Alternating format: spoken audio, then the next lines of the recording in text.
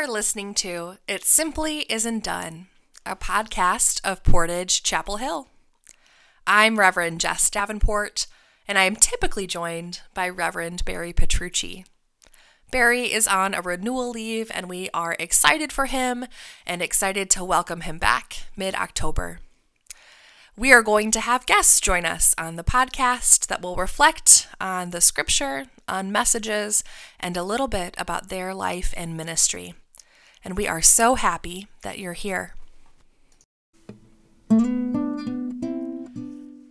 This week, the Reverend Caleb Williams will be joining us as the guest on our podcast. And Caleb is an ordained deacon in the United Methodist Church. His name might be familiar to you because he was also formerly the music director here at Chapel Hill several moons ago. He is serving a local parish right now here in town, Millwood United Methodist Church. And one of a myriad of reasons why Caleb makes a great guest is because our podcast name is It Simply Isn't Done. We mean that about the church, the future of the church, but also the ways we do church. And Caleb, as a deacon, serving as a local pastor to a congregation, simply is not done. So we're going to hear a little bit about that today, as well as the scripture and message.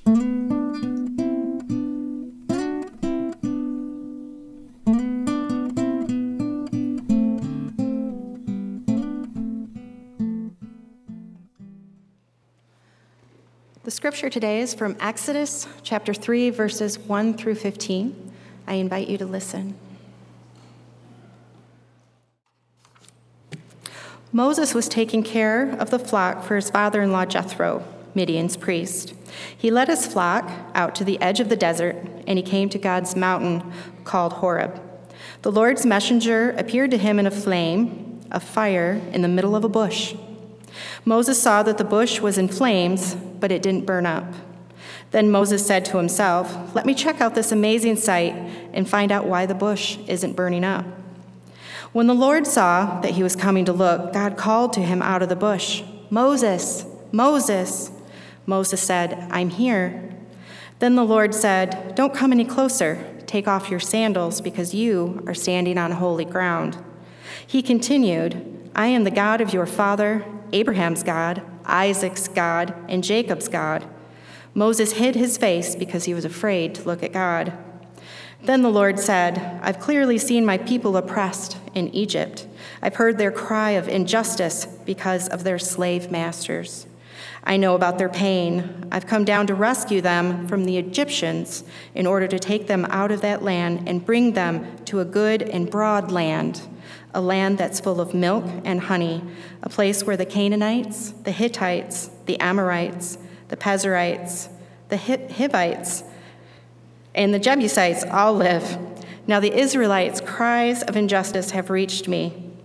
I've seen just how much the Egyptians have oppressed them.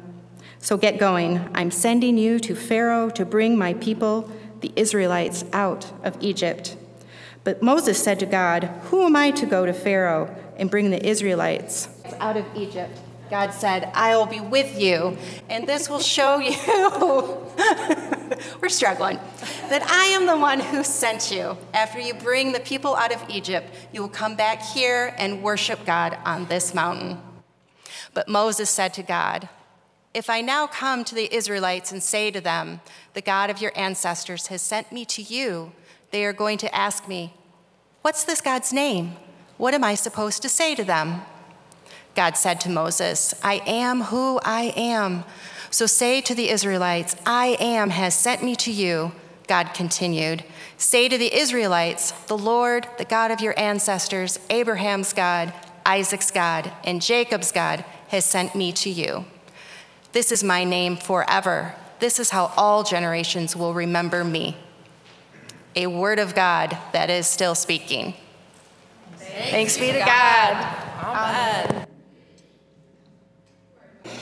Would you pray with me? Gracious and holy God, may the words of my mouth and the meditations of all our hearts be acceptable in your sight. for you are our rock and our Redeemer. Amen. Whew. So, we are somehow in the last week of our Anything But Ordinary series. They said it would not be done. And yet here we are. We have ventured through all sorts of books, stories, where we have gone, where we are going. And we end it with a story that lives up to the series name, a story that is anything but ordinary, Moses and the burning bush. I want to bridge the gap a little bit, just remind us where we've been, because these stories all kind of work together as a narrative, but it's easy to get lost. So even in the scripture, right, it kind of reviewed it for us. We started with Abraham and Sarah. We went to Isaac and Rebekah, Jacob and Rachel, Joseph, and then we skip a whole bunch of generations. And now we're to Moses. And Moses is actually part of the Levite tribe. Levi was one of Joseph's brothers. So what did we miss in that time? We actually don't really know. The book of Genesis ends with Joseph, him rescuing his family from famine. That's kind of where we stop. And then we pick up in Exodus, presumably a couple hundred years later. And at this time, the Hebrew people had suffered from that famine.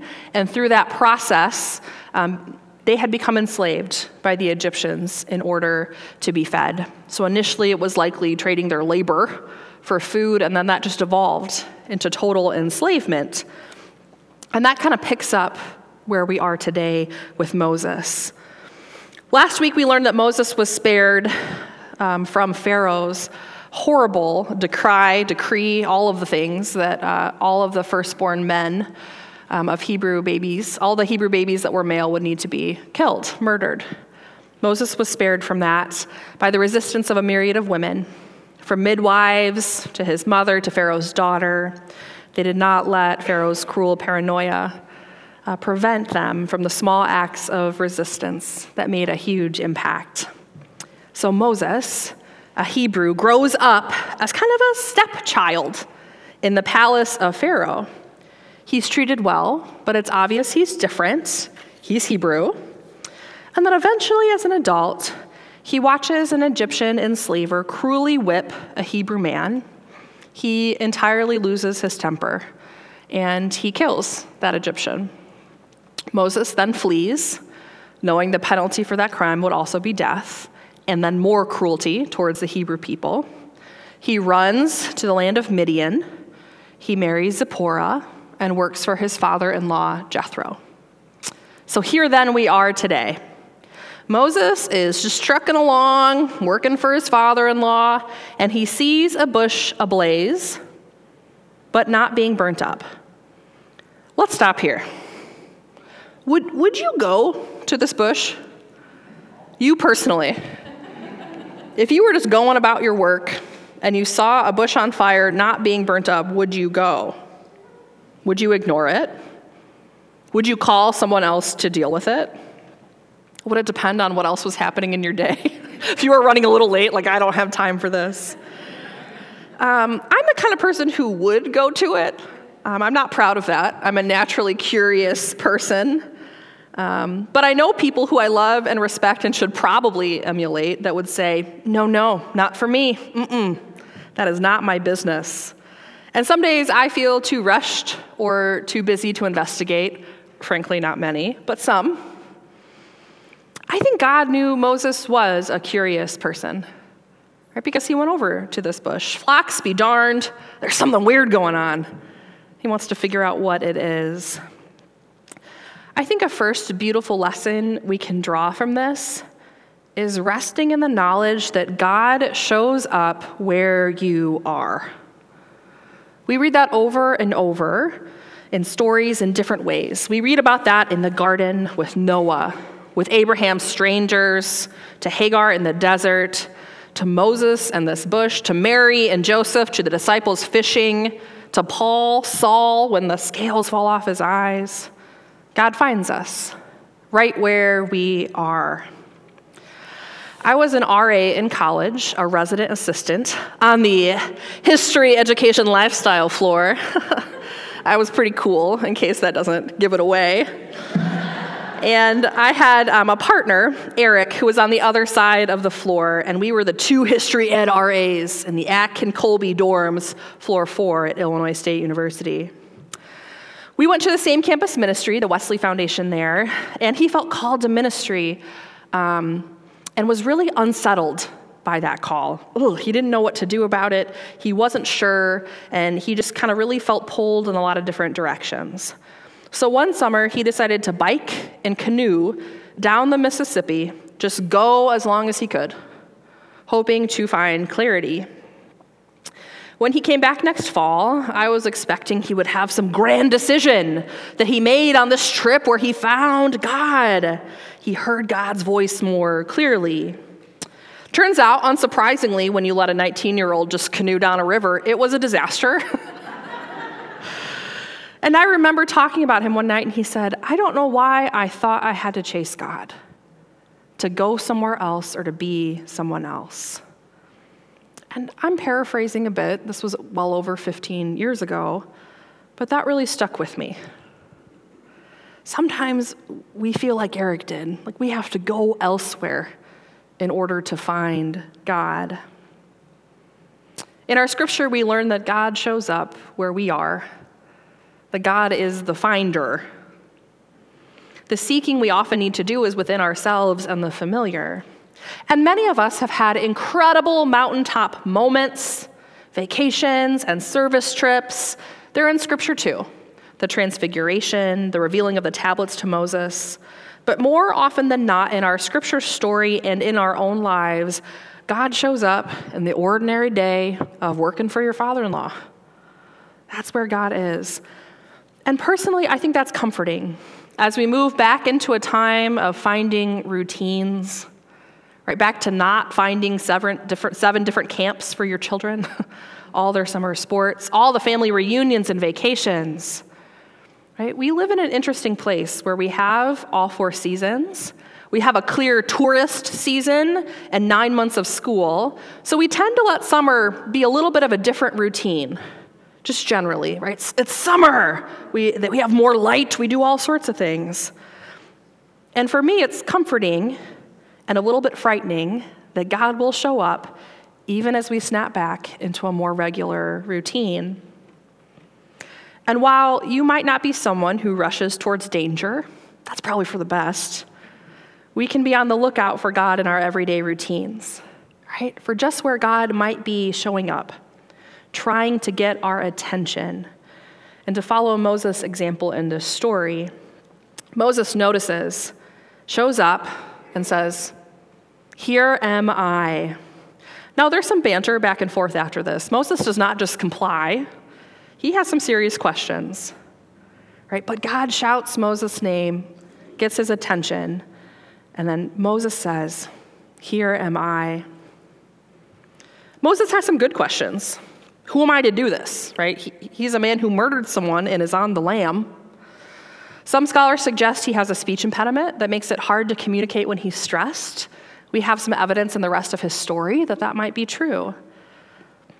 So often when we are nudged, when our heart breaks for a certain situation and we feel compelled to do something, we think of all the reasons it might not be for us. We reject ourselves and let ourselves off the hook from the nudges we feel. While sometimes Scripture can be translated in a really clunky way, in this story, I think the English is really beautiful because we have Moses saying, with some questions and some hesitations, "Here I am," and then, well, who am I? And as a final answer, God says, no, I am. I am who I am. I choose you, and I am. Sometimes we preach this text and we end it there, right? We end it at that place, just knowing that God can and does choose us, imperfect us, in imperfect situations.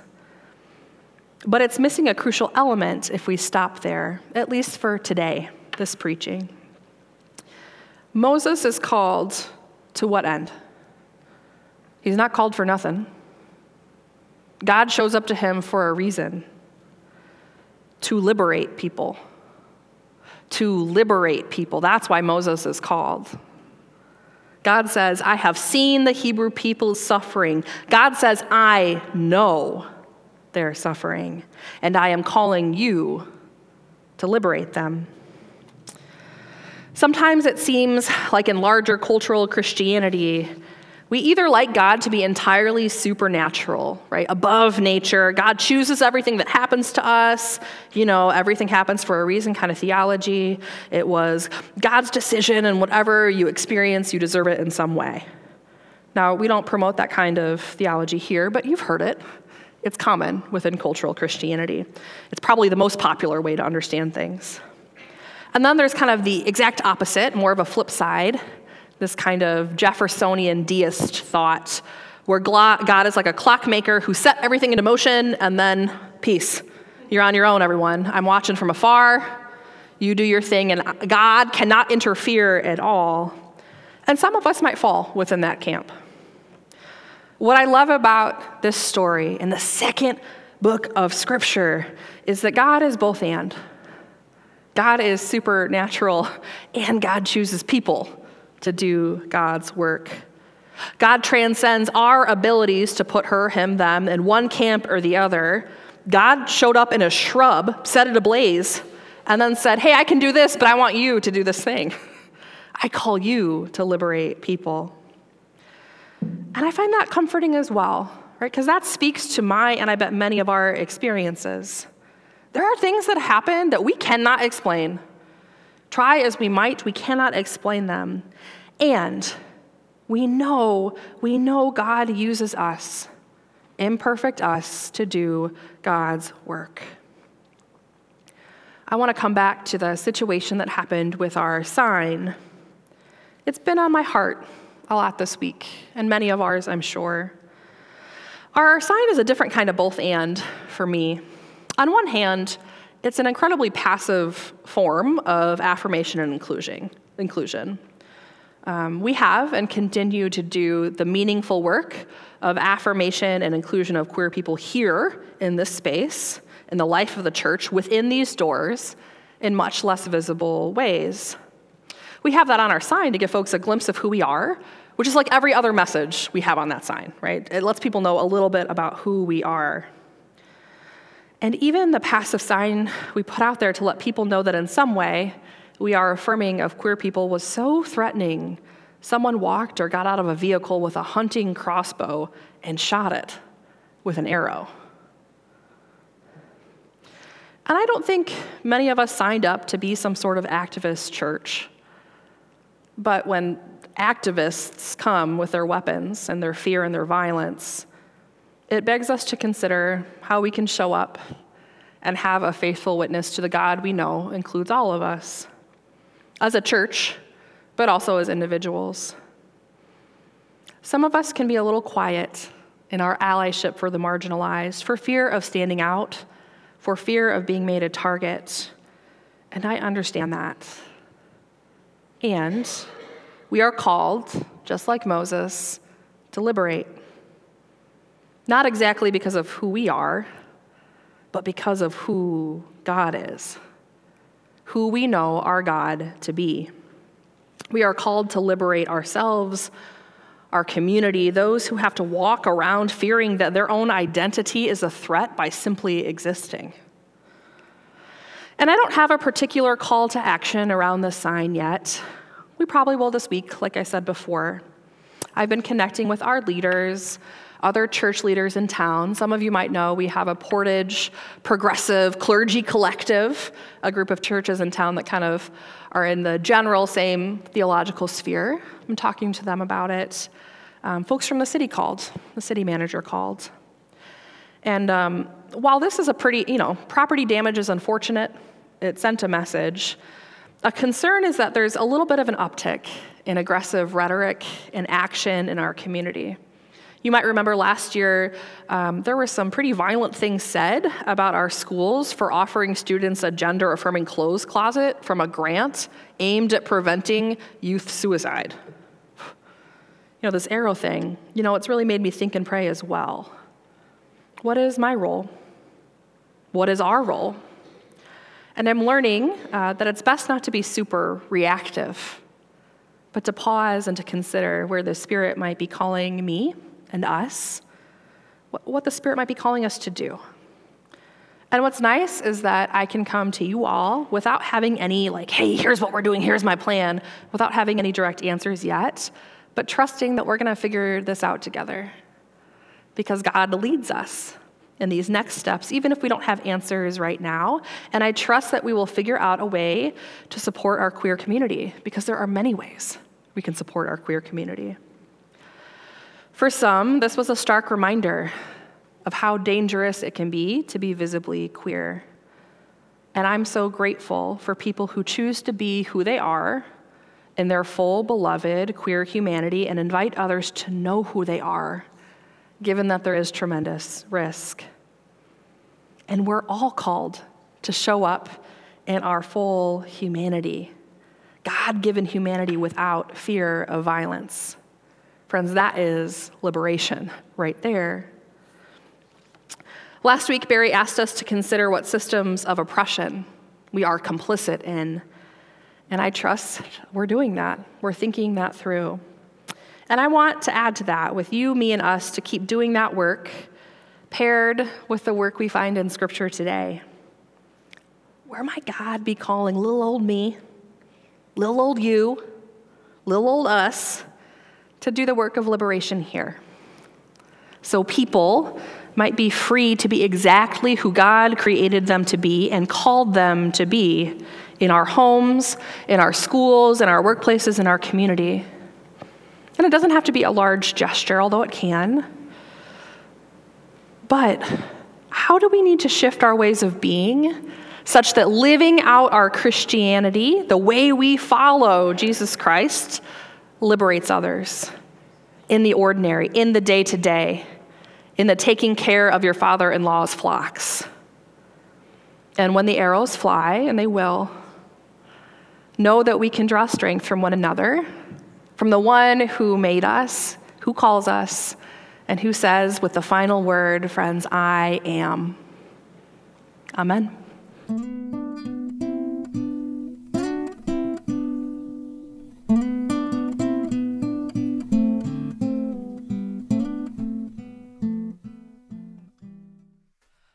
All right. Well, let's start with the basics, with the message, Scripture. Okay.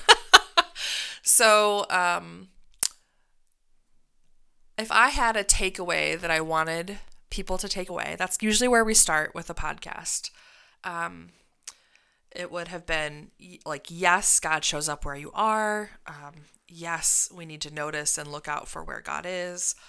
But also God calls us to something, and very often it's to liberate folks. Yeah, that's what I heard. Yeah. So wait, which of those points was your favorite, though? What should we be focused on? Because my brain, I can only take away one thing from a sermon, I swear. Yeah. Well, I try to fit 3 in one. Okay. Almost every week. Maybe now that I'm going to preach every week and Barry's renewal leave time. Yeah. Here you go. Tone it down. No, a 3-point sermon. That's classic. That's classic. So they all integrate that sense of God meets us where we are. God calls us into something that is rooted in liberation. Yeah. Okay.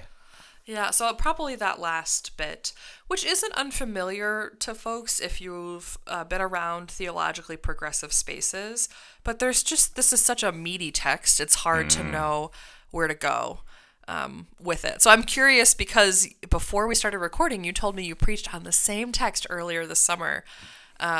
What it was like hearing someone else preach that same text, and kind of what you were like, hey, I liked this point that I brought up, or I wish I would have said this, or... Yeah, well, I resonate with the theological context around here. This is sort of my natural space. But I love that it goes from that God meeting us in the space away. So when I preached on it, it was about finding the mystery in our spiritual life, reconnecting with those moments and turning toward the fire. That we have this when usually, because you said in your sermon, you're like, I think I'm one of those people who would walk toward that weird thing. Are you? I feel like you are. 100%. 100%. I'm going for it. Yeah. Mostly out of strange curiosity. Why is this thing on fire? I really want to know more about this. Yeah. And then you moved it in the end toward liberation. Whereas I loved the fact that the couple verses right before the scripture are God hears the people, and it all starts from that compassion for folks who are being oppressed. Yeah. That's like, so none of this story would have happened if it hadn't started with God hearing the cries of the people on the margins. Yes. Yeah, that is, it is really a beautiful story in that regard. And it's interesting how I think particularly in Anglo-Christian spaces, we often don't go to that piece of liberation. But you and I both know that in churches that are predominantly people of color, that liberation is often, like, that is the theme of Jesus. That is the theme throughout the entirety of the scriptures, the Hebrew scriptures as well. Yes. So kind of bridging that gap is an interesting space to be in, and to bring forth in small ways. Yeah, that's why over at Millwood, where I've been preaching, we've been doing a whole month on heroes. Oh, fun! And every hero, you're right, is all about setting somebody else free. Every time. Yeah. And often at self-sacrifice, you're risking a lot of your own self to help others be free. Yeah. So we're not going to go further into the Moses narrative right now. We were in Sanctified Arts, Anything But Ordinary Through Ordinary Time, and that was actually our last message in that. But if you had to pick like a part of Moses' story to do like a TED Talk sermon on, which part would it be? Oh, man. Well, I mean, the other one, this is clearly the scripture that's fresh in my brain, and everything else is definitely shaped by the movie from the 90s. The Prince of Egypt. All right, everything, I assume it's Brad Pitt seminal and Val classic, Kilmer. yes. Yeah. Whitney Houston and Mariah Carey singing together. That soundtrack. Whew. Right? Yeah. So all the rest of those, I mean, I love the opposite end of the story, which is Moses and Joshua. Yeah. At the end, the fact that Moses doesn't get to the promised land. Yeah. After all of this, his whole life's work is to get his people into the promised land, and he never gets there himself. Yeah. And I think that's a good reminder for those of us doing the work, that even as we hand it off to the next generation, because we both have little kids in our lives, and you get to say, like, I know in a generation from now, you're going to be looking back at all the things I was doing wrong. Yeah. And I'm going to have messed up a lot. Yep. And I'm doing my very best, and I'm going to have to stand in that space and go like, yeah, you're right. There's a lot of things I messed up. And I really want you to have at least gone into the next phase. Have you crossed the river from where I am? Yeah. And how do I set you up? How do I get out of the way? How do I, Give look you that towards- mantle. Yeah. Yeah. That's really, I really love that. That is these stories are so beautiful because they really speak to a constant in humanity, right? That kind of figuring out what comes next. And Yeah. I think something that I've been really drawn to, and some of this is probably around my husband's work as a public defender. I've learned a lot more about the justice system, the criminal justice system, and I'm really drawn to the fact that Moses was a murderer and yet was called to liberate. Mm-hmm. And like we know that, right? We know Right. that that's part of the story. But oftentimes in dominant Christian culture, we see that aligned with a very kind of law and order sense, and the assumption that some folks are irredeemable and need to be removed from society entirely. Right. They are not worth being saved, or they're not worth even contributing anything. And so it really gives me a foundation to consider thinking, like, what does meaningful rehabilitation look like? And if we are people of resurrection, and if we say God can use anyone in any situation, do we put our money where our mouth is? Right. And I often this feel like we burning don't. bush. Yeah. This is literally, he's on the lam. Yeah. He's on the lam for murdering someone. Yeah. Yeah. He's run away from the cops. He's, hiding out in the hills. Yeah. Yeah. We forget about that this is someone who's like, don't tell the cops I'm here. Also, why is that bush on fire? Yeah. Yeah. And apparently still curious enough, can't even keep his head down enough to stay out of the shenanigans. Yeah. Runs straight to it, takes off those shoes. and says, "Here I am." So yeah, Moses is his whole narrative is a really beautiful and rich story. And it's been fun generally. In the last few summers, we've gotten into some of the Hebrew scripture stories, which has been great. Oh, yeah. We're getting into Jesus-y time, which I love. Okay, good. Yeah, it's good. Gotta have both. Good. Yeah, but it's been fun to kind of spend time in these foundational stories. Let's see. Do you have any final thoughts on the message?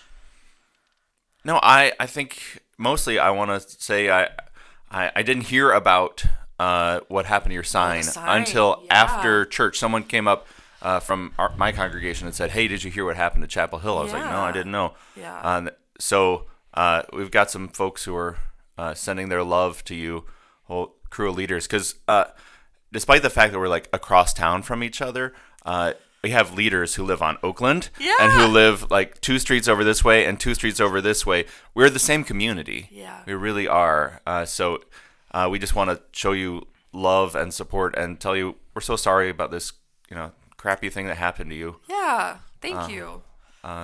Also, we're sending some money. Well, thank you. Yeah. That's really thoughtful. Yeah. And I actually think there's some folks from the city who are helping to kind of coordinate that effort too.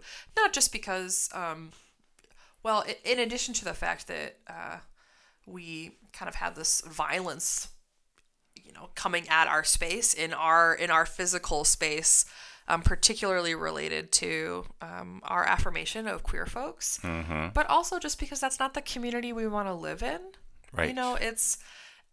We can live with a diversity of views, and I'll have plenty of heated and respectful conversations about what that might look like. Right. But the violence part, that's uncalled for and uncool, and we don't need to make anyone feel unsafe. So I'm grateful and I'm thankful for the support this community has received, and we're putting together something with the city of Portage and some of our Portage progressive clergy collective. So thank you. It's nice to know that in a connectional system, our other Methodist siblings are looking out for us as well. Yeah. Sorry it took me 6 days to find out, but we'll that's fine. Yeah. Okay. That's okay. Okay, so this podcast is called It Simply Isn't Done. And one of the reasons you're here is in addition to having, strong ties working in here and a lot of people that love you and that you love here, you are doing something in the United Methodist Church that simply isn't done. Right. You are a deacon serving in a local pastorate. So for folks listening, some of you might be really familiar with how Methodist clergy work. Others might not be. So Caleb, will you talk a little bit about being a deacon and how that's different from myself as an elder? Yeah, there are lots of tracks of ministry, lots of ways that people are called, and 2 of them we have claimed to be set aside as ordained ministry. This is where you go through a system of education and a system of vetting that is our classic, what you think of as a pastor. And it is so going to seminary and getting your process where you are having hands of the bishop laid on you. And I did that, but there are 2 parallel tracks. For the last 27 years, there have been these 2 parallel tracks of ministry. One where we think God is calling you into being the shepherd of a congregation, and one where we think that God is calling you into a specialized ministry. And those have been a real binary in our system. And we have said, all right, there are these elders who are pastors and they shepherd the congregation, or 2 or 3 or however many. And we have these deacons who are professors and are social workers and are musicians and are doing all the other things that are really specialized ministries. And that was my whole sense of my calling, was that God is calling me into using music to connect people with God, with each other, and with themselves. And it's been amazing that after I quit a job that was kind of toxic, I spent 9 months not working at all, just working on my house. It was lined up perfectly with the beginning of COVID. So it's like, here we are, everybody is on kind of a weird transition time. And as we were sort of reconnecting with other people, that fall, I ran into Billy Dalton, who's a frequent guest around here at, Yes. at Chapel Hill, and he was serving as pastor at Millwood United Methodist at the time. And he was like, "Hey, you're called to connect the church and community. Why don't you come over and help our church do that?" So I went over there to help as a real tiny part-time minister for outreach. I'm like, yeah, I'm all about how we're specialized, connecting with the community. We did some community development work. We did some surveying. It was a weird time to be doing community work. Yeah. But we started it, and along the way, they were clear that first that Billy was retiring again, and that, As so many Methodist clergy do. and that they were like, "Hey, we think that God is calling you to be our pastor." And I'm like, "Are you sure? Are you sure?" Because I thought I have all this extra training in music, and you guys loved me into some real growth in that space while I was here. It was awesome. So I really thought that was my exclusive ministry, and it turns out that the vision we have for ourselves. You heard me say it. I was very clear that mine is to connect people with God, with each other, with themselves through music. Mm-hmm. That visions should, if you go through the trainings, they should never include how you're doing it. They should say what your goal is, right? My goal was to connect people with God, with each other, with themselves. And I show up at this church, and they have their clear mission statement, which is connecting through Christ. And they say that they are going to be, and literally we've been laying out our values as the church, and there's line up exactly there. We are connecting folks with God, with each other, and with themselves. And I'm like, oh, shoot. I think She's done it again, that spirit. God has done it one more time. So it's been a really fabulous time. We're starting the third year of me being this deacon pastor and living in there and recognizing that this binary is artificial. Yeah. That every pastor, there are some folks who are hardcore on the elder side, and they become DSs, and they become bishops, and people who are all about the structure of the church. The order. Called to the order. Right. And then there are folks who are very specialized in their ministries. Like, we know that as much as Barry is all about the order, he's literally chair of the board of ordained ministry, so don't let him hear any of this. But he also, he's a musician. He's a poet. He's looking for ways to explore and use the arts to connect with people in new ways. So he's somewhere in that middle ground too. And I think that's true of all of us at some level. And putting an artificial binary on it, I don't think has done too much damage so far. Yeah. But I worry, I hear every so often little, like rumors of people getting, in a twist about the fact that I'm kind of breaking the rules here. Ooh. Oh, I know, right? It simply isn't done, Caleb. It simply isn't done. But recognizing that, I think that God is calling me to help this church connect, to connect with their community. We've been doing it. This church is growing and kind of fast and is reconnecting and is getting to reflect their community more as far as diversity of ages, diversity of colors, diversity of gender and sexuality. It's incredible what is going on. And I don't think it's because I'm awesome. I think it's because God has said, all right, this is the right time for this. Yeah. I think back to that Esther moment. For such a time. Maybe it was, I love that it was maybe. It was for such a moment as this. Yeah. Well, I think that's really beautiful. And you bring up a good point about the future of the church generally. And really, we're seeing a lot of this needing to break down binaries, right? No one's trying to shirk roles or responsibilities. Right. But sometimes us Methodists, because we are very into methods, right? Sometimes love a structure. We do. Sometimes our processes might inhibit a little bit of what God is trying to do and might rub up against that. We encounter that here in this kind of co-pastorate we have. We're the only non-married co-pastors in Michigan, and I think probably in our jurisdiction. There are a few others that I've connected with on the coasts doing this, but not a ton. And it's been a really beautiful model for the roles and responsibility with less hierarchical leadership. Yeah. we're able to do a lot more creative things, right? Nice. Because of that. Yeah. And I think your example is one of that as well. Like, why would we not want someone who is theologically trained, who the congregation is saying, hey, I think this might be our leader, who is willing to say yes? Yeah. Like, why would we not want that, even if it, quote unquote, breaks the rules a little bit? Right. Which is something Jesus never did. Hey, watch out. Never broke any rules, Okay. that guy, yeah. He broke some rules from time to time. So it's an interesting thing to think about. And that our leadership, at least here in Michigan, has affirmed this. Right. For both of our pastorates right now.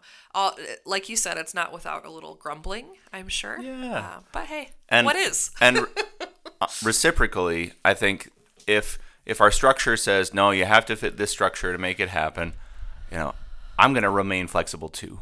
Because I can't say everybody else should remain flexible and not me. But not me. Yeah. Mm-hmm. And I think that's important to say that none of our structures are more important than what God is calling us to do right now. Yeah. And figuring out how to be open to that and what that might look like. That's really the challenge. Yeah. Especially in this time where, our church is going through a lot of changes. Mm-hmm. And probably needed, but not without some pain. Right. Yeah. Yeah. I watch the two Methodist churches in Portage on the left and right side of the city. Mm-hmm. Doing our thing. Yeah. Mm-hmm. Yeah. Yes. Splitting in different ways, and yet trying to remain, thoughtfully engaged with one another, because we still have this history and beautiful connection. Yes. Yeah. Well, Caleb, I'm so delighted that you agreed to be here today. Oh, it's my pleasure. Anytime. Just have me over. Thank you. Appreciate it. And we'll hear you next time. Beautiful. Thank you.